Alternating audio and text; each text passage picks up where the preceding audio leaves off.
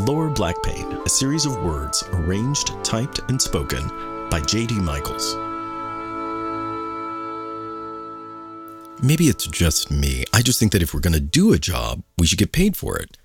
Teaching is absolutely the most noble profession, and community service is a pillar of society. It's just that nobody asked any of us. And if they needed tutors, they could have just asked for volunteers and we might have made time for it. But instead, they interrupt us right when we're busy to help them identify boats or bicycles or traffic lights, or determine how high a land elevation has to be before it's considered a hill, or where the edges of a crosswalk are, which is curb to curb, definitely. Machine learning refers to the algorithms that look for patterns and then, by examining said patterns, define inferences, which are assumed, if computers can assume yet, to be, for the lack of any other information, true. And every time we prove that we are human online through those nonsense recognition tests, we are teaching computers.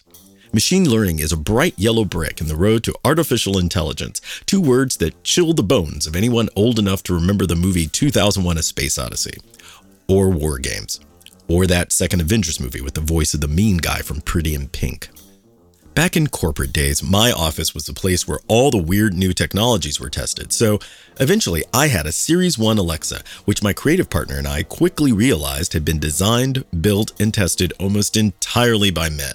Because whenever she asked for anything, she'd be given either entirely wrong information or, and this was worse, absolutely ignored. A casual ask about the weather worked fine when I said it, but the exact same words from a female mouth produced what we could only recognize as a super authentic form of cyberbullying.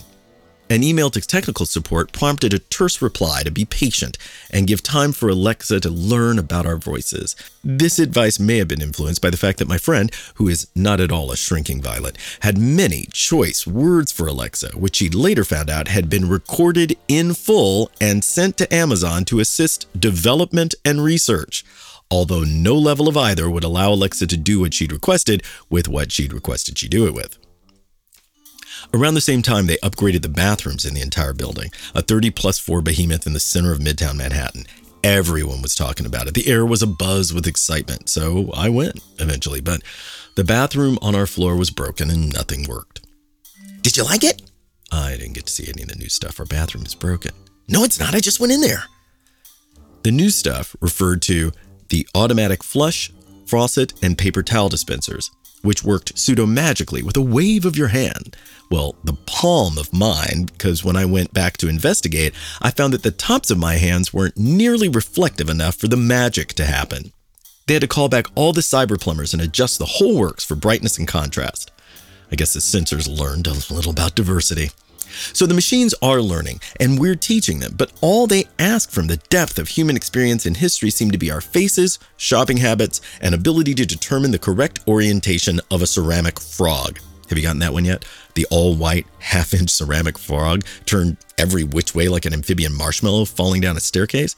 It's absolutely ridiculous. Yet I'm worried to be wrong. I'll get locked out of my bank account, and when I call, they'll say, "The real J.D. Michaels, being a cultured, sophisticated man about town, would definitely be able to find the letter Z in the Jasper Johns meets Escher digital matchup displayed in a inch by half-inch rectangle. Access denied." Now there is Siri. We like her. The voices were a bit of attention. There are many to choose from now, all very diverse. One is an African-American woman, which you think culturally might have been a draw, but she sounded way too much like my mom to keep bothering her with questions all the time. I settled for the one which sounded the most like Tony Stark's AI named Friday. She has an Irish lilt which uplifts even the lowliest request, though she always sounds like she's rolling her eyes whenever we ask her to play Casey and the Sunshine Band's Shake Your Booty. We do that a lot. But I've always told her thank you for stuff. I mean, I asked and then something happened and I'm honestly grateful. Even if she isn't a person, she represents the work of hundreds of people and maybe they'll hear it somehow. It's not quite an unrequited relationship as she responds to those casual comments with a pre-programmed charm. And no, I'm not afraid of the machine uprising or anything. It's just that displaying respect and fostering dignity comes from me. And it's more weird not to do it than to just go ahead and say thank you once in a while. If you've ever held a kid's stuffed animal while they were eating ice cream or in the bathroom, you know that when they come back, they expect you to be holding it with care because they care about it. Hold Teddy by the ear and you'd clearly be regarded as a psychopath. With all the technology I interface with every day, it would be easy to get in the habit of being non-appreciative or even cruel. No victim, no circumstance, nobody around. Maybe that's what I've learned from the machines. Treat everything as if it has feelings, because even if it doesn't, I do. Except for that Alexa thing, because she was kind of after us. That got personal. Totally justified. Now plugging that in again. Lower Black Pain is a Michaels Adams initiative and a Cabs Everywhere production.